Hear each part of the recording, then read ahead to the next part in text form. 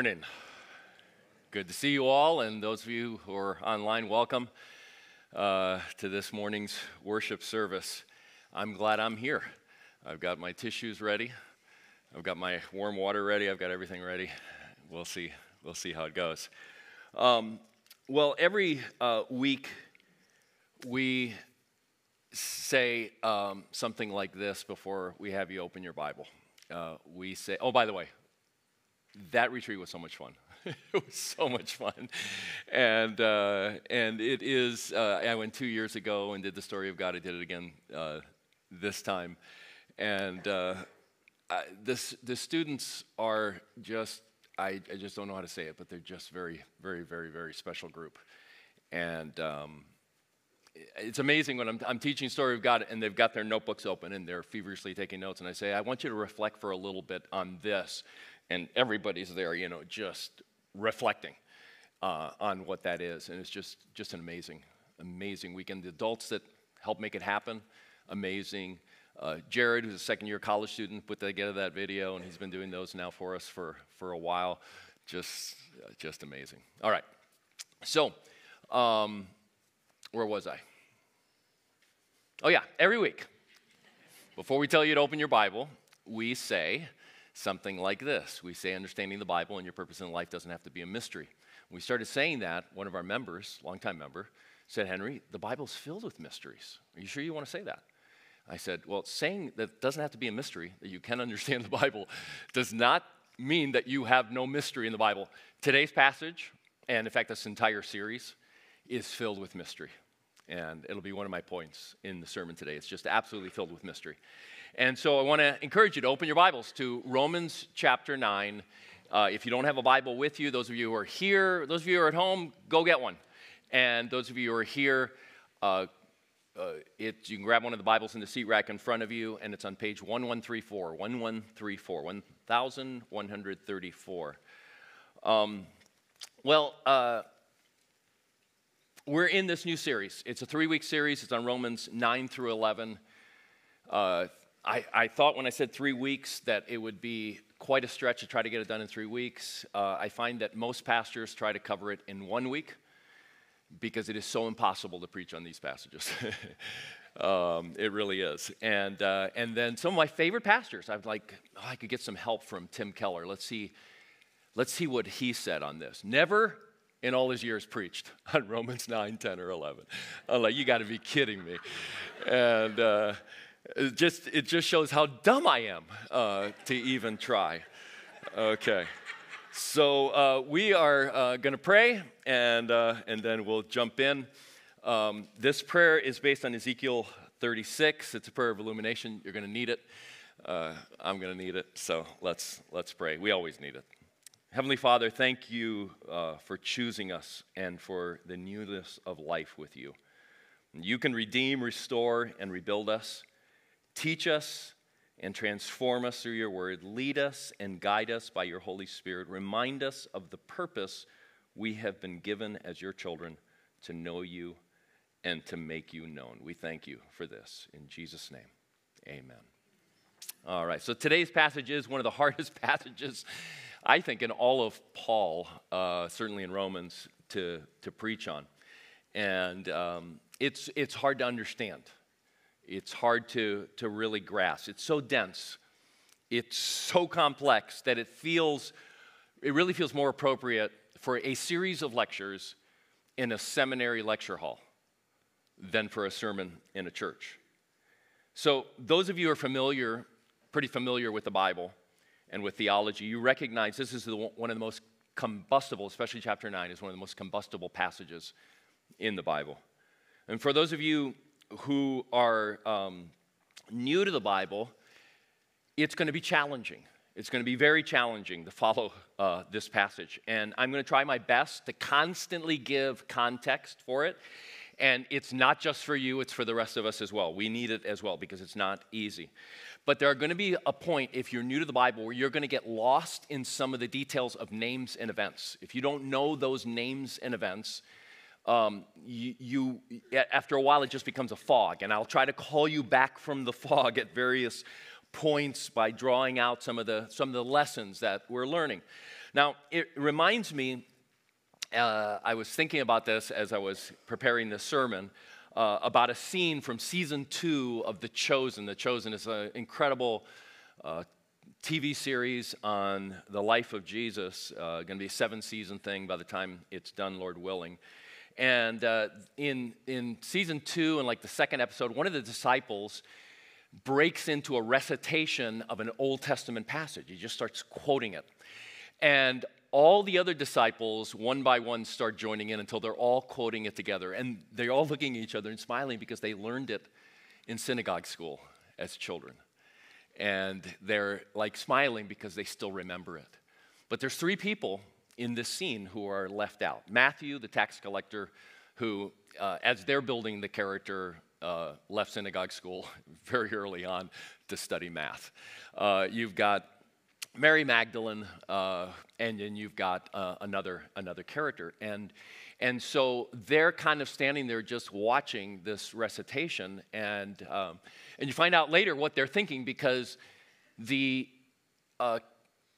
Mary Magdalene character the next morning turns to the other woman who was standing there, her name is Rama, and says, "Wasn't it thrilling when they were just from memory reciting that story?"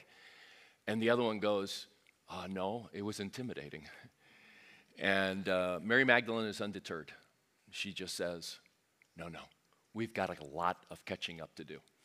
And so it becomes a bond between Mary Magdalene and this Rama character and Matthew to get caught up, to figure out the story of God, to get to know the Bible story. Because they're following Jesus, the whole story points to him, but they're following him because of who he is and what they've seen, what they've heard, not because they know that he is the fulfillment of the entire Old Testament. While we were watching, I turned to my wife, Lois, and arrogantly said, "They need to take the story of God." So, in case you're new with us, our Story of God course is a 6-week course that gets people caught up in 6 weeks. That's what it does. It gets people caught up in 6 weeks. And for the experienced Bible person, it gives them a framework that will help them read the Bible better for the rest of their lives. Because a lot of times we may have been reading the Bible all our lives, but we don't always pick up the best habits for reading. So don't be intimidated. If you're new to the Bible, do not be intimidated by today's sermon or the other 2 sermons in this 3-week series. Be inspired. Be inspired to catch up. All right? The tools are there to get caught up. You can get caught up. And I hope it'll challenge you in that way. So this week, I spent the week sick.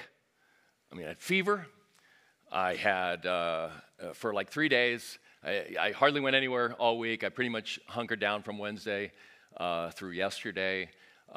I took several home tests, make sure I didn't have COVID. All said no, 3 of them at 3 different times. And then I took an official one yesterday, and it said no. I was sitting in the parking lot at 4:30, waiting for the results.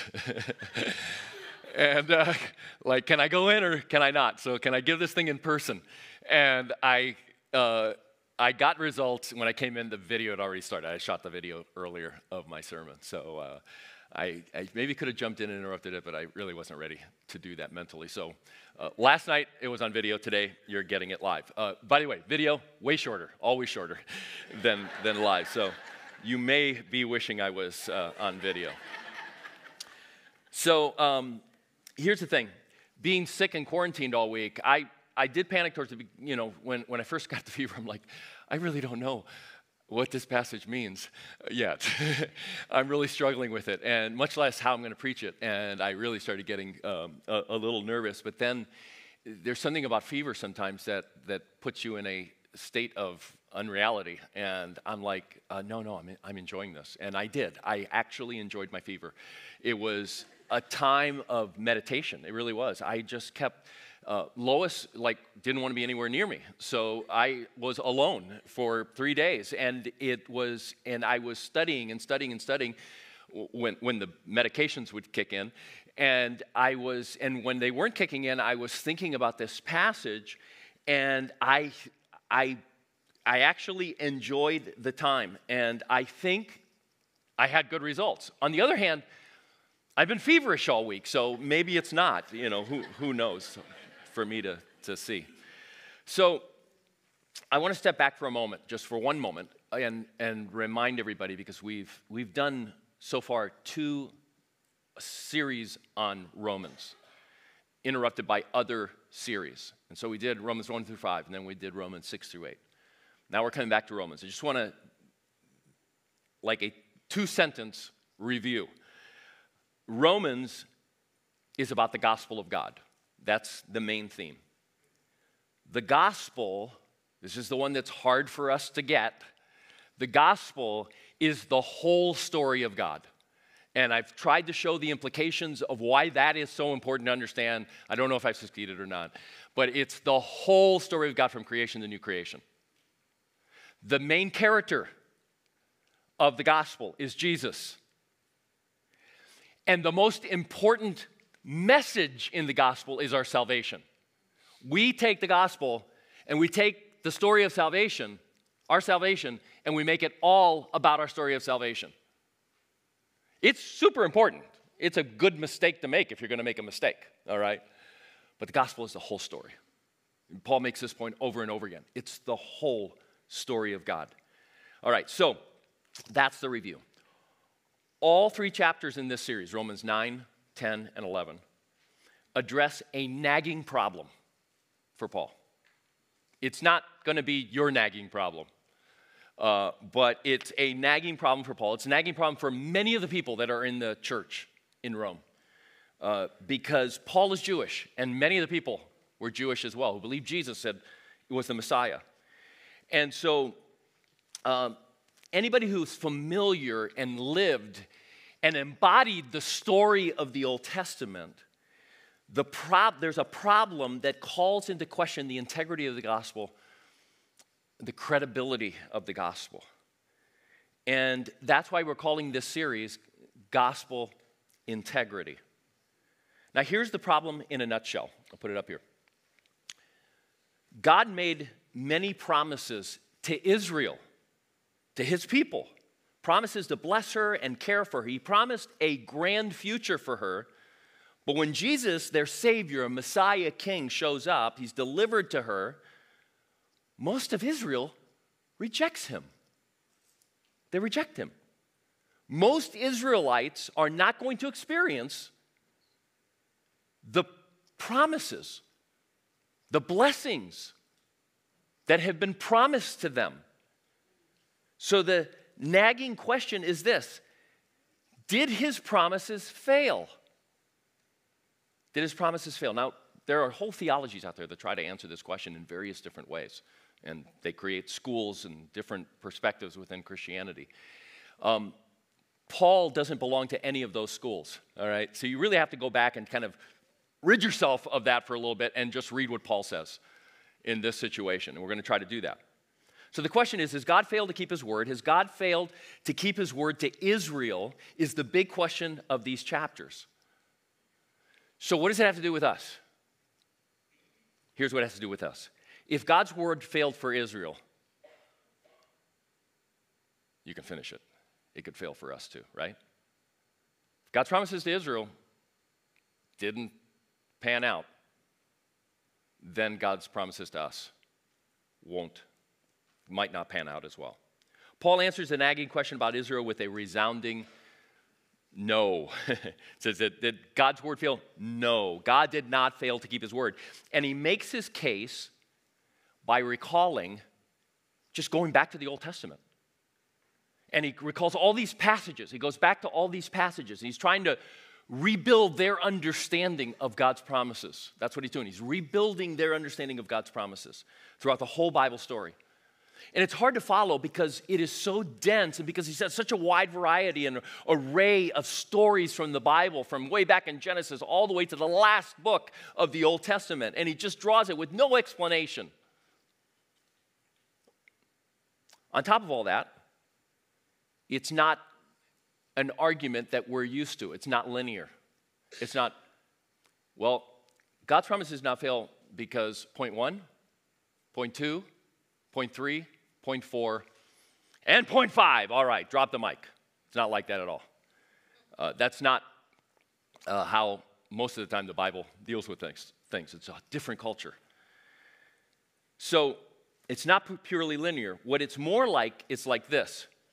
Well, God's word didn't fail because of, here, point 1. And point 2. Oh, by the way, that brings up a tangent. Let me go down this tangent. And, let's go back to point 1. And point 2. Now I'm going to throw in a little bit of a couple more points 3 and 4.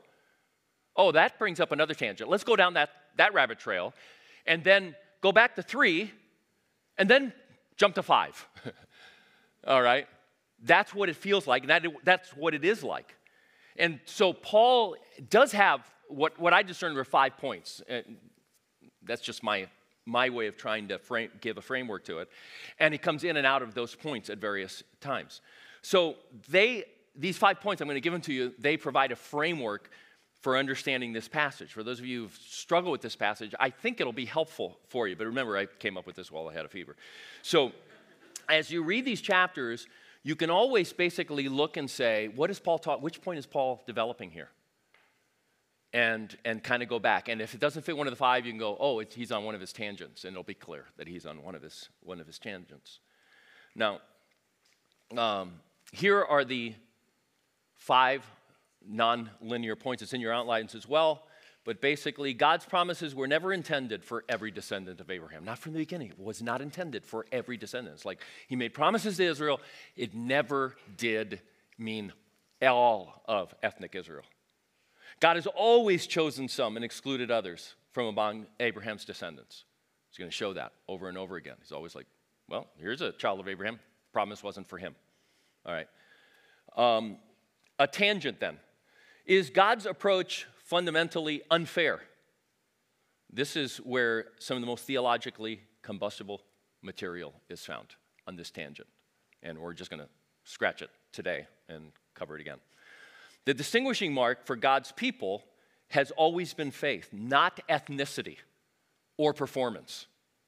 Paul makes that case, if you remember Romans chapter 4, it's always from the beginning, it's always been about faith. It was the faith of Abraham, okay? And the people that are going to be God's people are always going to be people who put their faith in Abraham, not just, hey, I was born in Abraham's line. That's not enough. And then the goal has always been to bless the nations through faithful Israel. That's been the goal. It's there in Genesis chapter 12. And then I think another tangent, which is a stern warning to Gentile Christians. Now, interestingly, 2 of the major schools, for centuries now, in Christianity, on some questions about God's election, predestination, all that sort of things. The first school loves the first tangent. It's like the go-to passage, one of the go-to passages. The second school loves this tangent. It seems to contradict the first one, all right? So, and the Bible, people make choice. I'm going to go this school, I'm going to go this school, and I just have to explain away this one, or I have to explain away this one because it's hard to kind of put it together in our own logic.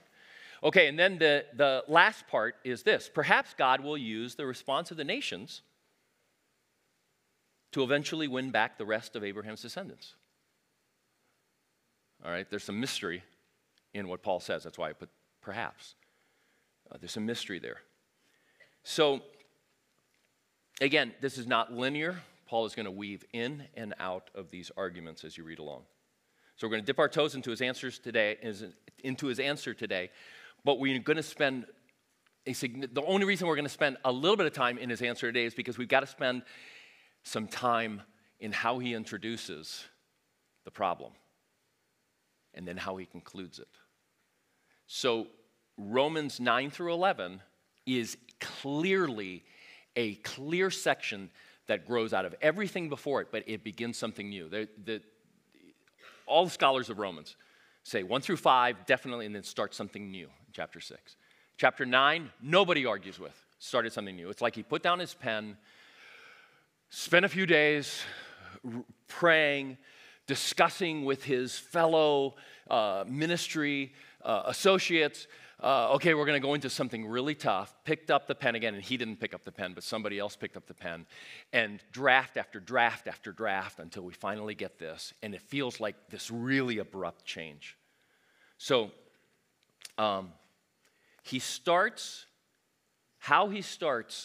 I think there's a screen if it wasn't up already. How he starts and ends may be as important for us to hear as his arguments in between. So Paul begins this whole section with an emotionally strong lament. This is not, theologians, this is like huge in theology, this chapter. Theologians have put so much logical power and thinking to this. But for Paul, this is not an abstract problem. His heart is broken. And part of what makes this passage that we're about to hear and follow along, hopefully you have your Bibles open, chapter 9, follows on the heels of one of the highest notes in the Bible. So you go from one of the highest notes in the Bible to a lament, grieving. And so chapter 8 ends like the high of an Olympic athlete crossing the finish line and winning gold after a lifetime of struggle and training and overcoming insurmountable obstacles. It's soaring. It's euphoric. It's called the greatest chapter ever written because it's so euphoric. So it goes from the euphoria to what we're about to read. So I want you to follow along in chapter 9, beginning in verse 1, as one of our five Oakers reads the passage. Romans 9, 1 through 5. I speak the truth in Christ. I am not lying. My conscience confirms it through the Holy Spirit. I have great sorrow and unceasing anguish in my heart, for I could wish that I myself were cursed and cut off from Christ for the sake of my people, those of my own race, the people of Israel. Theirs is the adoption to sonship. Theirs the divine glory, the covenants, the receiving of the law, the temple worship, and the promises. Theirs are the patriarchs, and from them is traced the human ancestry of the Messiah, who is God over all, forever praised. Amen. All right. What happened from chapter 8 to chapter 9? It's like the Olympic athlete has gone from the euphoria of winning the race to the reality of receiving the medal all alone. Imagine that she's receiving her medal, and she thinks back to her mom, who's no longer alive, and sacrificed so much to help her come to that moment. Her first coach, who inspired her more than any other coach, is not around to experience that moment with her. Paul's heart is broken, and he laments the fact that so many of his own people, Israel, the Jewish people, have rejected Jesus. So he has this euphoria of experiencing the unconditional love of God. Nothing can separate me from the love of God, Romans 8. But he goes from that to the fact that his teachers that he grew up with, his parents, his brothers and sisters, his childhood friends, they're not there to celebrate it with him.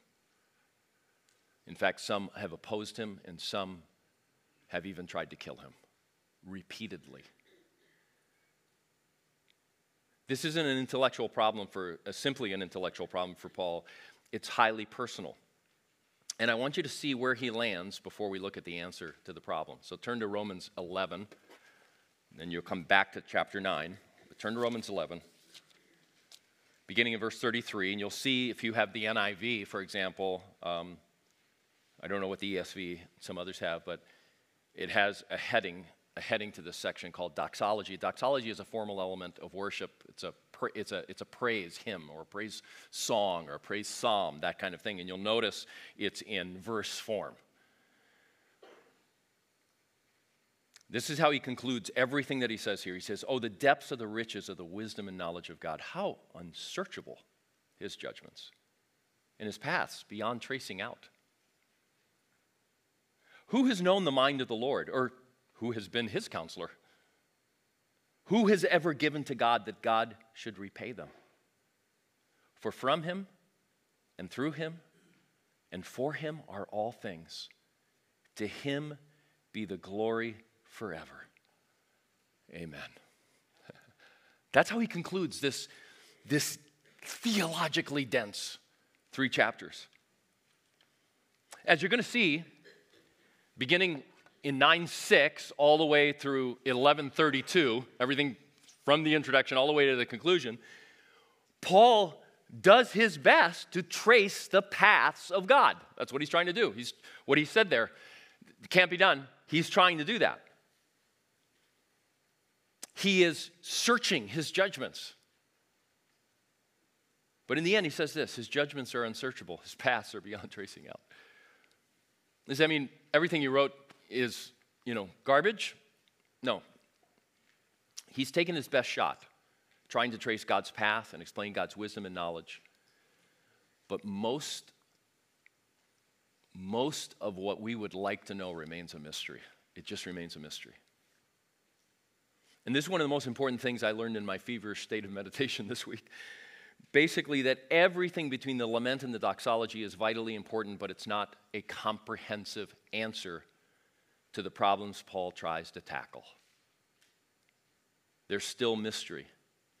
There are important unanswered questions. And what Paul writes is not the last word from God. It is a word from God, but it's not the last word from God.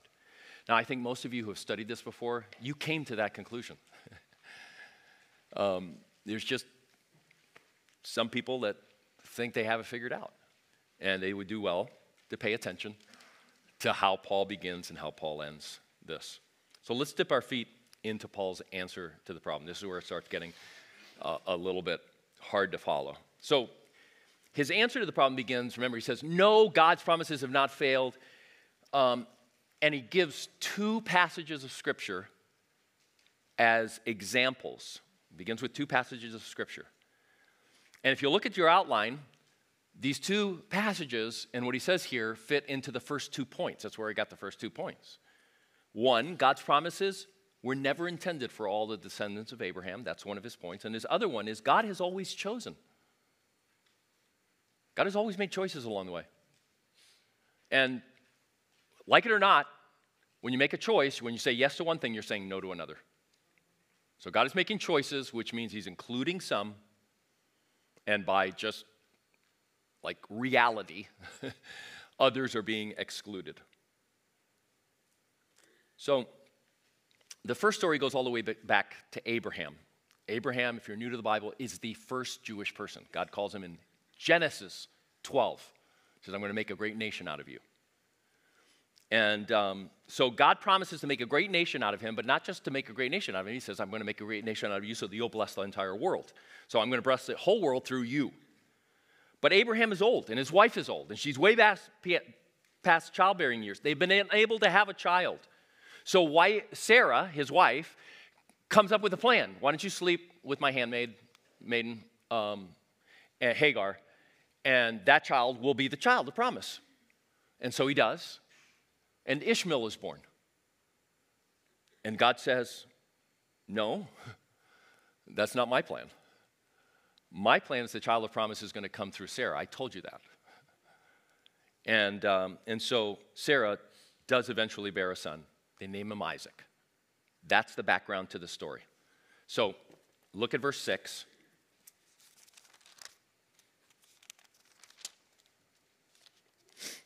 Of chapter 9. It is not as though God's word had failed, for not all who are descended from Israel are Israel. There's that point. Nor because they are his descendants, nor because they are his descendants. What am I having trouble here? They are his descendants, are they all? Oh, just because they're descendants of his doesn't mean they're all Abraham's children. On the contrary, it is through Isaac that your offspring will be reckoned. That's a quote from the Old Testament. In other words, it is not the children of physical descent who are God's children, but it is the children of the promise who are regarded as Abraham's offspring. Okay, so yeah, he made a promise to Abraham, but then there is a specific line that he's going to use. For this was how the promise was stated. At the appointed time, I will return, and Sarah, will have a son, not Hagar. Sarah will have a son. That's another quotation from the Old Testament. Ishmael becomes the father, the son of Hagar, becomes the father of a great nation. But he's not a recipient of the promises. God makes other promises to Ishmael. What I'd forgotten until this week was that Abraham had other sons. It's mentioned in Genesis 25. He'd had another wife, possibly when Sarah was alive. It's hard to tell by the way that it's stated. But he had several sons, and they were not part of the promise. And it even says in the text that Abraham sent them away to the east. He didn't want them to get in the way of what was supposed to happen through Isaac. So, you have these two things at play here. Paul is showing us from the very beginning clearly that God's intention was not for all descendants of Abraham when he made the promises. And this other point is already at work here, which is God is making sovereign choices along the way. That's more by implication. God is making sovereign choices along the way. He includes some, and some others are not included in this. Now, the next story is similar, but the emphasis falls on God's sovereign choice in a really, really strong way. It involves now Isaac, the child of promise, his two sons, who are twins. And Paul is going to say, remember, before the twins were born, God said, the older is going to serve the younger, which is just absolutely backwards in that world. The older is going to serve the younger before they were born. God's choice wasn't based on their character. God's choice wasn't like he looked ahead and said, well, the younger is just going to be a better person. Or the younger is going to do better for me. It has nothing to do with performance. It's just God's will and his choice to make. By the way, as you read the Bible, the younger, he's a scoundrel. He's a terrible person. All right? And there's no other way to read it except that he's a terrible person. And the first one, you wouldn't even call him a terrible person. You'd just say, oh my goodness, he's willing to give up everything for a bowl of soup. Driven by his stomach. But Jacob, the younger, like terrible person in so many ways. So it's not on performance, it's not on character. And Paul goes out of his way to make that point. So look at verses 10 through 12. All right, that's the background. Hopefully it'll help. Not only that, but Rebekah, still trying to answer this question. No, it's not failed. Not only that, but Rebekah's children, this is Isaac's wife, were conceived at the same time by our father Isaac. Yet before the twins were born or had done anything good or bad, in order that God's purpose in election might stand, in order for what? God's purposes. His choice, election. His choices would stand. Not by works, but by who calls. In other words, not by looking ahead and going, well, I know which one's going to be the better one, so I'm going to choose him. It's not by works. She was told, the older will serve the younger. Just as it is written, Jacob I loved, but Esau I hated. Now, the language is strong. Don't be shocked by it. It's covenant language. It's a quote from the last book of the Bible. Esau's descendants became the Edomites. They fight Jacob's descendants all the time. They're eventually judged, wiped out, and it's reflecting back, okay? And it's talking about, that's covenant language, love, hate. Jesus used the same thing one time. He says, your family's going to oppose you, he said. When that happens, these are actually from two different places, but basically what he's saying, when that happens, love God, hate your family. All right, it's making a choice. It's who is part of this? Who am I going to put my heart into? What is going to run my life? Who's going to be my God? That's the kind of thing that's going on here. All right. So you got a couple of quotations from Genesis 25 again, or a couple of quotations, or one from Genesis 25, one from Malachi, who wrote several hundred years later. So Paul's point so far is that God's word hasn't failed because not all the descendants received the promise in the first place. And God is sovereignly orchestrating his plan. Okay, Paul, I'm lamenting my brothers and sisters. God's people, the Israelites, have not in large numbers received Christ. Remember, he's Jewish, okay? He's a Pharisee. They have not received Christ. Does that mean God's word has failed? No, because God never meant for all the Israelites to have received the promise. And number two, God makes choices all along the way, as you can see in his story. He has a sovereign plan. He's sovereignly orchestrating that plan. But this takes us down a rabbit trail of sorts. And this will be the last part of the detail that we'll look at on my watch today. Okay, we're doing fine. He anticipates an objection, and he answers it before moving on. So look at verse 14. So given these examples, what shall we say then? Here's a tangent. Is God unjust? He's making choices along the way, right? Is he unjust? He says, not at all.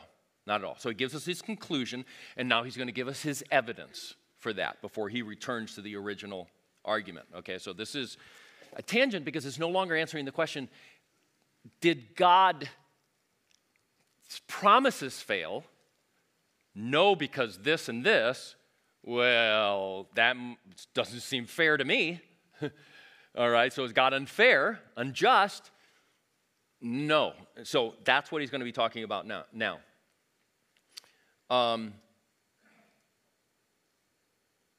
The first passage that he uses to answer that question is just this fantastic story. And it's covered in a whole chapter from Exodus. And I am not going to go into detail on that. I'm going to save time by saying, look at question 5 and spend some time thinking about question 5 in your sermon application guide. But we'll read it really quickly, and then we're going to plant ourselves in the second part of the answer. What shall we say then, verse 14? Is God unjust? Not at all, for he says to Moses, I will have mercy on whom will have mercy. I will have compassion on whom I will have compassion. And we don't like that kind of answer. It's like, is he unfair? No, because he's not. Kind of like that, but you read the story, and it brings so much more nuance to that, okay? Here's the second part of it. It does not therefore depend on human desire or effort, but on God's mercy. That's such an important line. And there's so much packed in it that we can't unpack. I'll try, just like in 30 seconds of talk, I'll try. But it depends on God's mercy. For Scripture says to Pharaoh, whoo, now we're going to another story. You see what I mean? It's like, whoa, it's all over the place. For Scripture says to Pharaoh, I raised you up for this very purpose, that I might display my power in you, and that my name might be proclaimed in all the earth. Therefore, God has mercy on whom he has mercy, and he hardens whom he wants to harden. Now, the thing that throws us off here, and this is why this passage is so controversial and difficult and even hard to stomach sometimes, is because where does the hardening thing come from? Why Pharaoh? Pharaoh didn't experience God's mercy. So I give mercy to whom I want to have mercy, and look at Pharaoh. I give mercy to who I want to have mercy, and I harden hearts. I harden hearts. That's the answer to God not being fair.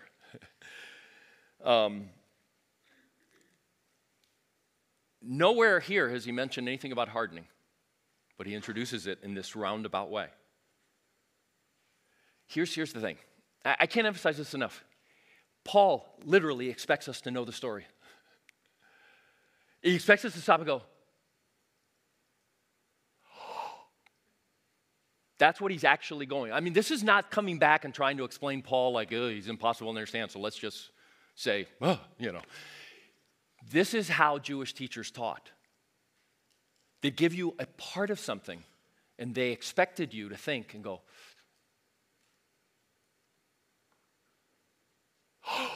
oh, I get it. All right, so I'm going to try to give you the here in just a few moments, all right? So if you go back and you read the story about the hardening of Pharaoh's heart, it's the whole story of the plagues, And interestingly, the story of the plagues is a constant commentary on Pharaoh's heart. It's from, if you really go back and read it, you know that anybody who read the story the Jewish people had to spend like tons of years, decades, always coming back to this and going, why in the world? Pharaoh's heart. Every time we're getting a commentary on Pharaoh's heart. What does God want us to learn from this? Pharaoh's heart, Pharaoh's heart, Pharaoh's heart. So this is something that anybody in Paul's day who had studied the Bible would have considered. Pharaoh's heart. That's why he doesn't have to go into all the details. So I've included in your outlines a wonderful article by Tim Mackie, who did the Bible Project, and you want to get more detail, go and see that later. But here's the thing. So here's the commentary on Pharaoh's heart. You have the first plague of blood, and it says, Pharaoh's heart became hard. That is purposely ambiguous, the grammar is. Became hard. It could mean that someone hardened his heart. It could mean that he hardened his own heart. The frogs, the second. Pharaoh hardened his own heart. Let's be clear. All right. The gnats, the third plague. Pharaoh's heart was hard, ambiguous. The flies. Pharaoh's hardened his own heart. Not ambiguous. Number 5, the livestock die. Pharaoh's heart was hard, ambiguous. Okay, now here's what you've got. 3 times it's ambiguous. Twice it's unambiguously Pharaoh who hardens his own heart. Tim Mackie argues in that article that there's good reason to believe that the ambiguous ones, that should interpret the other ones. All right. Okay, so the tables begin to turn after the 5th plague. With the 6th plague of boils, it says, the Lord hardened Pharaoh's heart. That's the first time it says that. And then it kind of jukes us a little bit because the hail comes and it says, Pharaoh hardened his own heart. God didn't harden it. But everything changes after that. You have the locusts. God announces that he has hardened Pharaoh's heart, and he does it twice. It's like, don't miss it. All right? I'm going to say it again. I hardened his heart. Darkness. God hardened Pharaoh's heart. The death of the firstborn, the 10th plague, where the whole Passover comes from. God hardened Pharaoh's heart. He expects his readers to know this. It's so obvious. If you've read the story, you've noticed it. You've read about the hardening, and like, what's going on here? But we don't typically, in our day and age, like do what the Jewish people did, which was like, think about it, for hours and hours and hours. Sometimes, after reading Tim Mackie's article, I felt like Mary Magdalene in The Chosen. Like, I have a lot of catching up to do. I really do. Here's the other really important thing I learned in my feverish meditations this week. What Paul doesn't tell us in Romans 9 through 11 is sometimes as important to the story as what he tells us. Paul expects us to fill in the story with what we know from his word. Again, this is a typical way of teaching. When we get to the clay passage that everybody hates, there's so much he doesn't tell us. We'll look at that in week 2. So what's Paul's answer to the tangential question? What then shall we say? Is God unjust? No. He is perfectly just, Paul says. His answer is, God gives us what we want, and what we want is independence from him. There's nothing unjust about that. God isn't the author of our evil. And that sheds light on what he says about mercy in verses 15 through 16, which I'm going to let you connect the dots. But I just want to say this one thing, to leave you with this. The Bible drives home again and again that we should never be surprised by God's judgment. God is a just God. What should surprise us, given the part that we play in the story, is that our just God has compassion and mercy towards us. I've had this discussion with friends, with others. I remember one in particular, a pastor friend of mine. I just looked at him. I said, because this bothered him so much. I just said, I really don't think you can understand the Bible. You can understand the gospel. You can understand the whole story. You really can't until you come to this conclusion, that the surprise, where the moment comes where you go, oh, the surprise is not God's judgment. We struggle with God's judgment. The surprise is his mercy. And there's all kinds of people that today in Christianity are trying to do away with God's judgment. And when you do away with God's judgment, you will eventually do away with the gospel. I'm absolutely convinced of that. Hope I'm wrong, but I'm absolutely convinced of that. We're going to stop there for today. And we're going to pick up in the next sermon, which is actually in 2 weeks. And we'll continue to see the evidence that Paul provides to prove that his promises to Israel have not failed. And we're going to explore one of his other tangents that has fueled so many theological firestorms, the one about the clay. But for now, I want you just to be sure of this. I want to kind of leave you with this. God's word, his promises, didn't fail for Israel. And they won't fail for us. That's the message. The gospel has integrity. So let's begin our response to God as we do every week. We have 4 movements in our worship. We prepare, we listen, we respond, and we send. So we begin our response here. We send to continue our response. Let's begin our response to God by celebrating and remembering what he's done for us. The mercy and compassion that he demonstrated for us on the cross. How it is that God, who is perfect in justice, no, he is just God. He is not unfair. He is just. He's perfect in justice. How it is that he brought justice by taking the penalty for our sin on himself. Not by ignoring our injustices, but becoming sin. Jesus became sin for us. His body was broken for us. His blood was shed for us.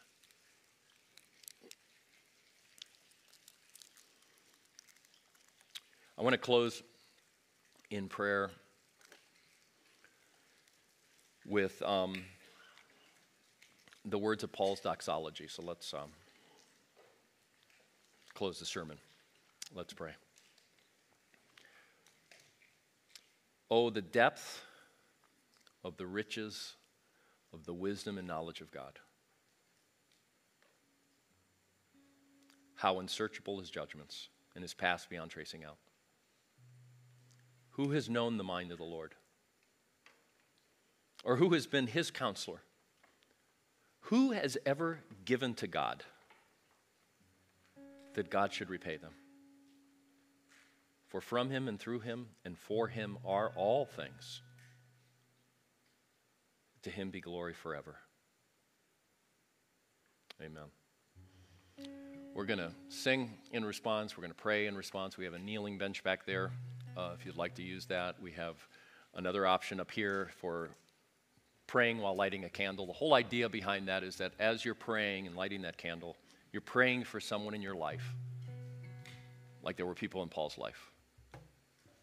You're praying for people in your life who do not have the light of Christ shining in their life, and you're praying for that. The Bible calls us to pray for those who don't have Christ. And so let's continue our worship by responding